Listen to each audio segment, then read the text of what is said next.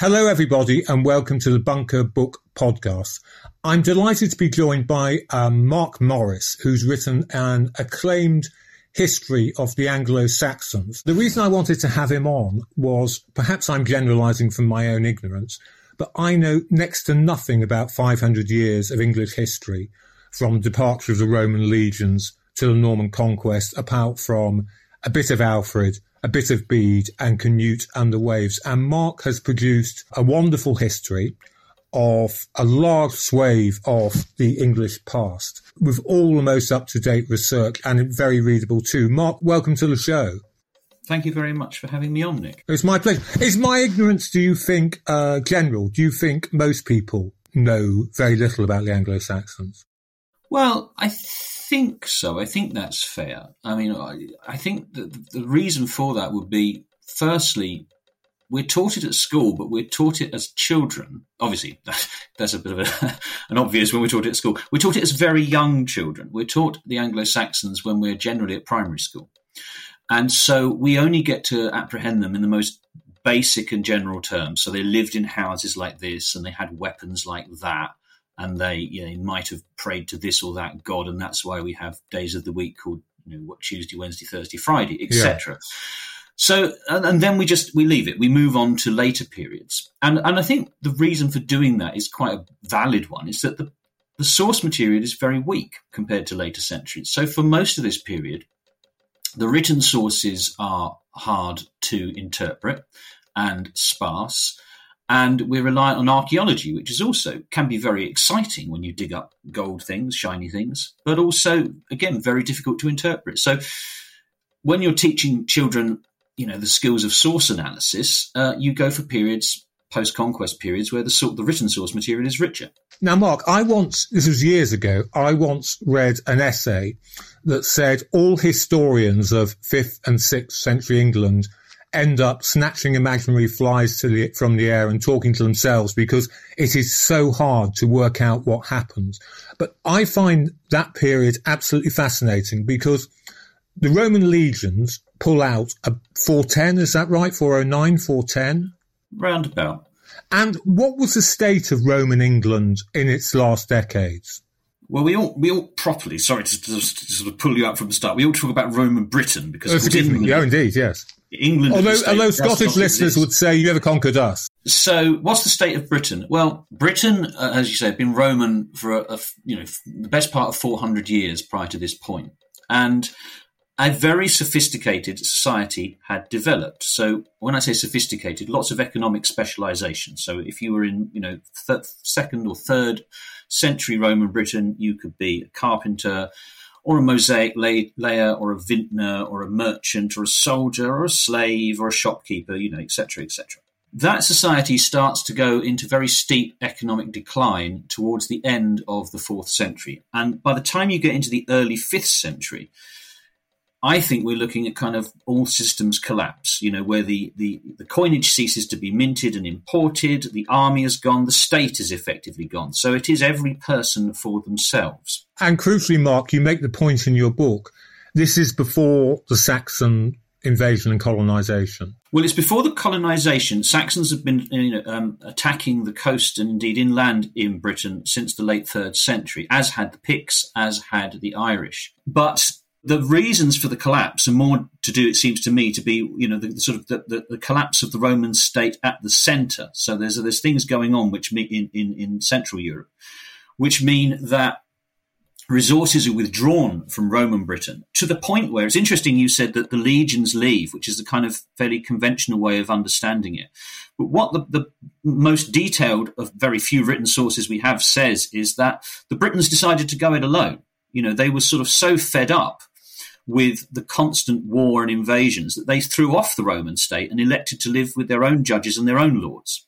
I always find historically periods like this fascinating because in the Western mind, you see it in the Whig theory of history, Marxist theory of history, there's an idea of human progress, Hegelian notions of history going forward, having a point. But in terms of economy, and we'll get to this later, probably in terms of freedom as well, the Dark Ages, if you allow me to call them that, well, society goes backwards. Society, as you say, almost collapses. I think one system, I mean, if you were sort of trying to sort of be as even-handed as you can, you might end up saying, well, it's one system being replaced by another system. Of course, you shouldn't ignore the fact, just because I say the Roman society was very sophisticated, meaning economically sophisticated, it was a society built on the labour of slaves. So yes. Roman society I'm not saying is any less oppressive than what comes afterwards, but it's just in terms of the way I try to explain how it was that the Saxons or the Anglo-Saxons came to be the new power in the land is that they were better at basic stuff. They were more like survivalists, having come from the far, far north, not just the fringes of the Roman Empire like the Franks, but, a long way away from the centre of quote-unquote civilization. They were the people who turned up who could build their houses from scratch themselves, rear their own pigs, slaughter their own pigs, make their own clothes, and fight for themselves. They were trained in warfare and bearing weapons from an early age. Whereas if you had been a vintner or a shopkeeper in late Roman Britain, that was your trade. The state didn't allow you to bear arms. You were forbidden by law to bear arms. So you're going back to a simpler society, or you're going to a simpler society, and all the sophistication that had been built up has to be laboriously relearned over a period of centuries, which is essentially the sort of leitmotif of the book. It's not only how did England come to be, but how did the things that we're familiar with in England today and from the period of the Norman conquest, bishops, abbots, shires, sheriffs, boroughs, etc., they are not there at the start. So how did that new society come into being? Okay, Mark, let me tear you from the murk of the 5th and 6th centuries. When do historians start to see recognisable Anglo-Saxon societies that you can comment on? Is it with the emergence of kingdoms in Kent and East Anglia and Sutton Hoo, which everyone will know about? Is that, when are we talking about? What time period are we talking about, and what do we know about it? Well, I would say late 6th, early 7th century, or in broader terms, the 7th century. And the reason being, one, you mentioned kingdoms, which legend tells us, or later historians tell us, were there from the start. So Hengist and Horsa get off the boat in Kent in the mid-5th century and are immediately kings of Kent. But when we look at the archaeological record, it's hard to see any kind of social differentiation until you get to the late 6th century, when all of a sudden you get things that people in general are quite familiar with, great princely burials, so people being buried with lots and lots of finery and covered in a great mound of earth, the most famous example being the ship burial at Sutton Hoo. And you also get the archaeological remains of great wooden halls, the kind of thing, again, that people would associate with King Theoden in Tolkien's Lord of the Rings. So mark that there are people at the top of the tree lording it in a very grandiose way over everybody else. And at the same time, at the very end of the 6th century and on into the 7th, you get Christianity being re-established by the Roman mission of St. Augustine, and a little later, the mission from the Irish church coming in via Northumbria and Lindisfarne. And that means you get, with the return of Christianity, you get literacy, and you get laws being written down, and ultimately you get grants of land being recorded in writing. Society goes from being illiterate to literate, and it goes from having a galaxy, as far as we can determine, of tiny kingdoms. I don't mean the 7 that everyone knows about. I mean dozens and dozens of kingdoms. Those smaller powers coalescing into something recognisable like Mercia, Wessex, East Anglia, Kent, etc. And the level of civilization there, because as you say, a theme of your book is how do the lands that now become England rebuild after their collapse? Is it comparable to what's happening in what we'd now call France and the Low Countries, or are we still a very backward, isolated island? I think if you're sort of viewing it in comparative terms, we're behind the curve, or at least the Anglo-Saxon kingdoms are behind the curve if you're comparing it with Francia. One of the key things about the emergence of the Kingdom of Kent is it's emulating and taking a lot of its material culture from what is becoming Francia. And that's obvious in the archaeology. It's also obvious in their adoption of Christianity. So, and there is, however, a point towards the end of the 7th century and into the 8th where there's a kind of great leap forward for everybody, I think, round the North Sea coast, which is the sudden resumption of a silver coinage. So kings prior to this point had issued gold coins, but in very few numbers, and really only for the prestige of saying, oh, yes, I have a coin with my head on it. But all of a sudden, around the sort of the year 700, you get the number of small finds of coins goes off the graph, and clearly the economy is suddenly booming again around the British coast and the coast of Northern Europe. And of course, having freely available silver coins will encourage the economy to grow as well. Yeah, so you get this sudden, we've got two markers that show we've got sudden economic boom. One is this just eruption on the graph in terms of coin finds, like nothing ever seen before or afterwards for a long time. And secondly, you get the emergence of trading places, emporia or wicks. So you get places like Ipswich, Hamwich, which is the precursor of modern Southampton, and London comes back on stream all of a sudden. You get Londonwich. Like all the cities and towns that had prospered in Roman England, you got me at it now, Roman Britain, London becomes a ghost town after the Romans leave. One of the most evocative turns of phrase from all of the sort of corpus of Anglo-Saxon poetry is they refer to the buildings built by the Romans as enter your work, i.e. the buildings of the giants. So there's the sense that this crumbled, kind of ruinous post-imperial landscape was incomprehensible, that you could look at something like the theatre in Roman Canterbury and not be able to comprehend how it was put up by men, and it had to be therefore ascribed to the giants. The one thing people will know about, they'll know about Sutton Hoo, and then they'll jump to Wessex and the importance of Alfred. Do you think that the Victorian justification of him as Alfred the Great, Alfred the founder of England, stands up in modern historians' eyes? I think just about, yeah. There's a lot of stuff which is said for Alfred, as you say, in the Victorian period and a little earlier. Alfred as Alfred the Great only really kicks off in the early 18th century. He's first called Alfred the Great in the 13th century by a medieval chronicle, but it's not until the publication of a book in English called Alfred the Great in the early 18th century that people go crazy for him. And they really do. In the 18th and into the 19th century, it's total Alfred mania. Statues of him going up, follies commemorating his battles, people calling their children Alfred, of course. That's the beginnings of his kind of modern cult. But there's a lot of the original Alfred on which that is based, which I think means he's worthy of commemoration and admiration. In the first place, this is well known because of the Bernard Cornwall stuff. Alfred is the last of a long line of brothers from the Kingdom of Wessex, and the kings of Wessex and all the other kings of the Anglo-Saxon kingdoms have been dealing for 70, 80 years in the 9th century with the Vikings. So this is the big thing that shakes up Anglo-Saxon England from the moment of their arrival. We've got a new wave of invaders coming across the North Sea, initially as a nuisance, just raiding coastal communities. But by the time you get to the 860s, toppling kingdoms. So East Anglia, Northumbria and Mercia disappear in the space of a decade and fall to the Norsemen. Wessex famously holds out, hence the last kingdom. And Alfred not only holds the line, but pushes the line back. And that's why it's a later chronicler, the first person to say he was the founder of England, or the first king of all England, as it were, was a 12th century chronicler called Orderic Vitalis. Now, whilst that's clearly not the case, Alfred only ruled Wessex plus half of Mercia he had annexed. Alfred is responsible for developing and pushing the idea that there was a sort of common heritage and a common ancestry to people living in what would become England. That's a fascinating question. I hope I'm not pushing you far on your sources now.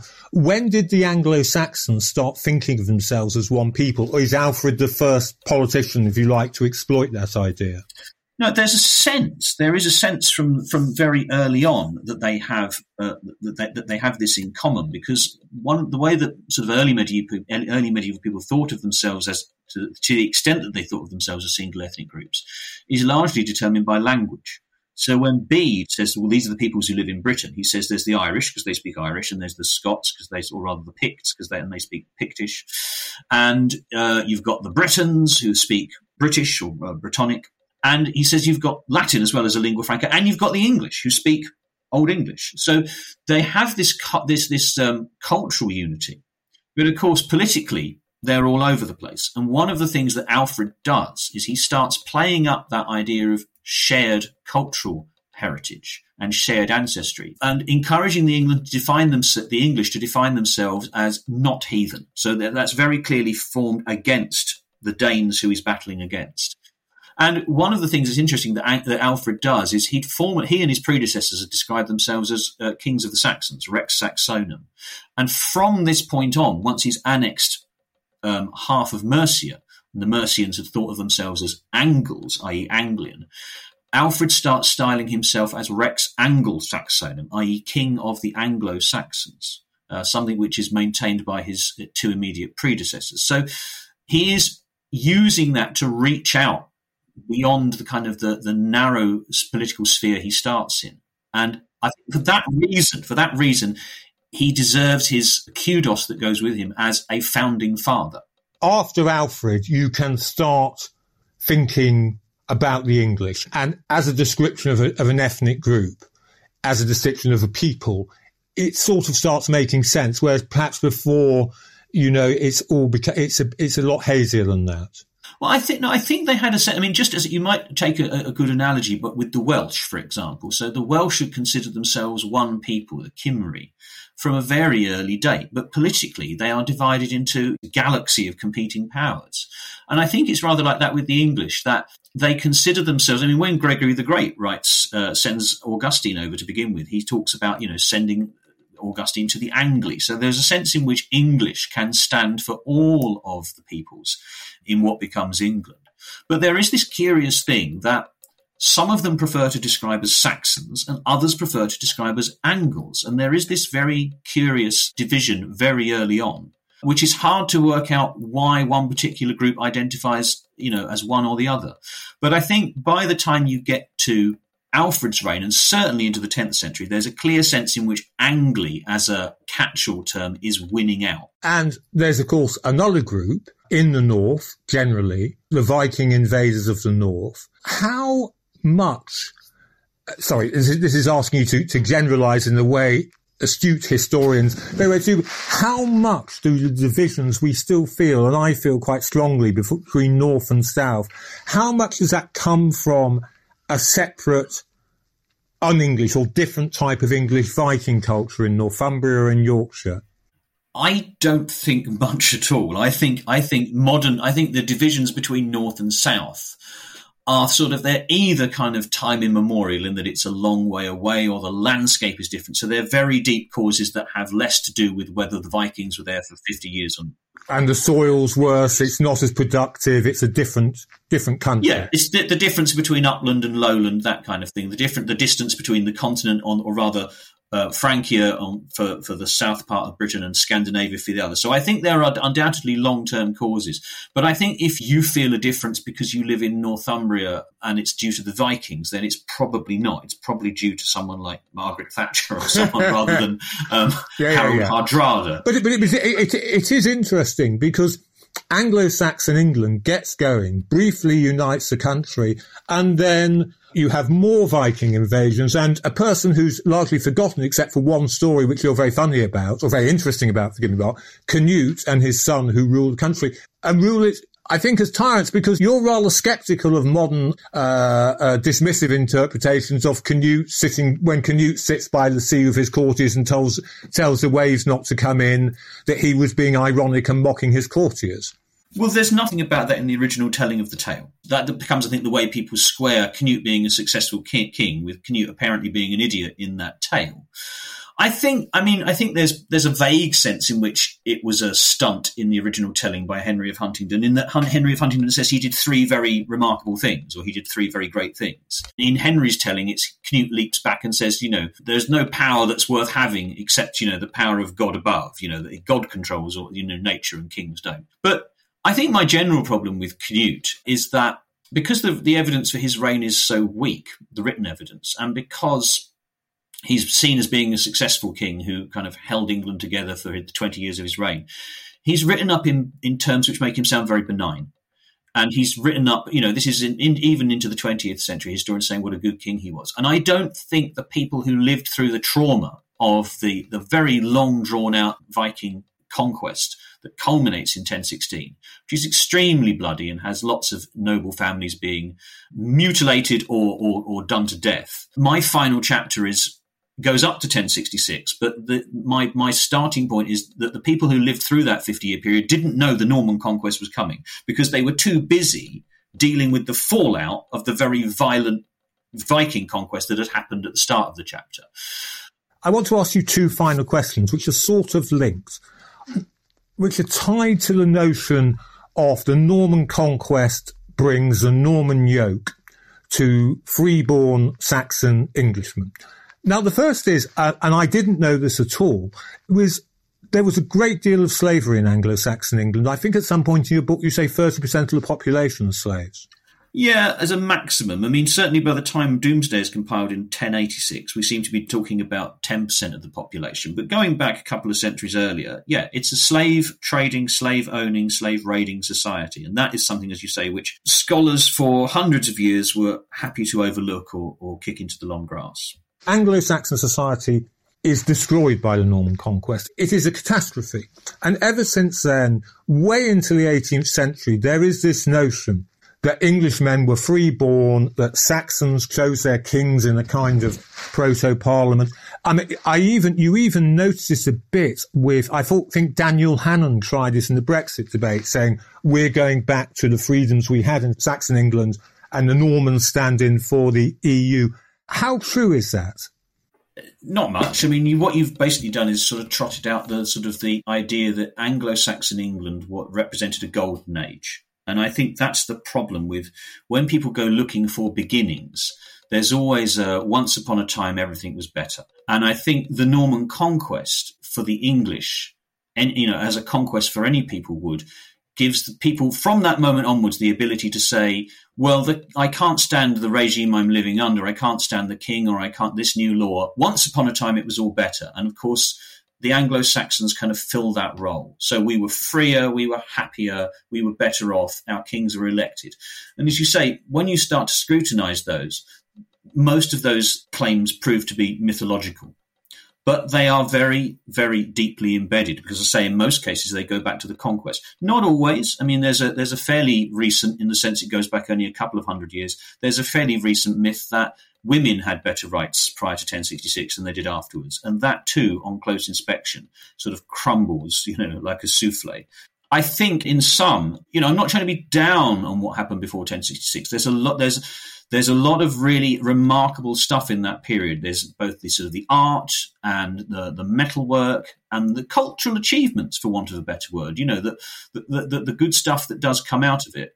At the end of your book, and this is a silly question to ask a historian, but people read the past, as you say, to look at their origins because they can see, the towns that Alfred founded are still there. The counties of Saxon England are still there. How much of it lasts? How much of it lasts in us? How much of it lasts in our memory and myths? I don't think it lasts as a kind of a continual line from that period to the present. As you say, we talked about the Victorian revival of interest in the Anglo-Saxons, and I think that's the problem, is that a lot of what comes down to us is Victorian myth-making. But you've already mentioned, I think, some of the most enduring things. The fact that, England is still, apart from some tinkering in the 1970s, the counties of England are basically as they were laid out in the 10th century. The fact that we have burghs that were founded in the 9th century. And the fact that a great many villages, most villages will proudly boast in their parish magazine that they were first mentioned in Domesday Book. But the names themselves, if you're talking about Reading or Wokingham or Hawkinge or whatever, those are names which go back to maybe the 6th century. There's a place near me which is unfortunately pronounced Wodensborough, so you can't really appreciate it, but it's spelt Wodensborough. So it goes back to a time when people had pre-Christian pagan gods, so probably the 5th century. And the fact that all that is still there and unchanged. The fact that the English church is still based in Canterbury because that's where Augustine met Athelbert in 597, or the fact that the English political establishment is still based in Westminster because that's where Edward the Confessor built a palace next to his new abbey in the 1050s. The fact that all that is still unchanged, I think, is remarkable. And that's, I think, the closest you get to a direct line. It's the institutions and the places around us. Yeah, and also, Mark, it survives in our language to an extent, particularly when we want to be blunt or lose our temper. Yes, I think that's also true. Mark, that's been an absolute pleasure talking to you. Your book, The Anglo-Saxons, is published by who? It's published by Hutchinson, who are now Hutchinson Heinemann, and it's subtitled A History of the Beginnings of England. I should have said at the beginning, of course, it's been very widely praised and all kinds of historians heaping praise on you, which must be very gratifying. If anyone wants to heap praise on The Bunker, I should say, could you rate us on your podcast apps, Apple, Android, Spotify, however you're listening to us? Just give us a nice rating. That always helps more people listen to us. Give us a nice review. That's always good. Also, we do need some money. So if you've got money, and I appreciate times are hard, subscribe to the Patreon. You get all kinds of goodies and services and freebies and exclusives, and all of that helps keep this series going. It just remains for me to thank Mark. Thank you very much, Mark, for taking the time to come on. It's been a pleasure. And thank you all for listening.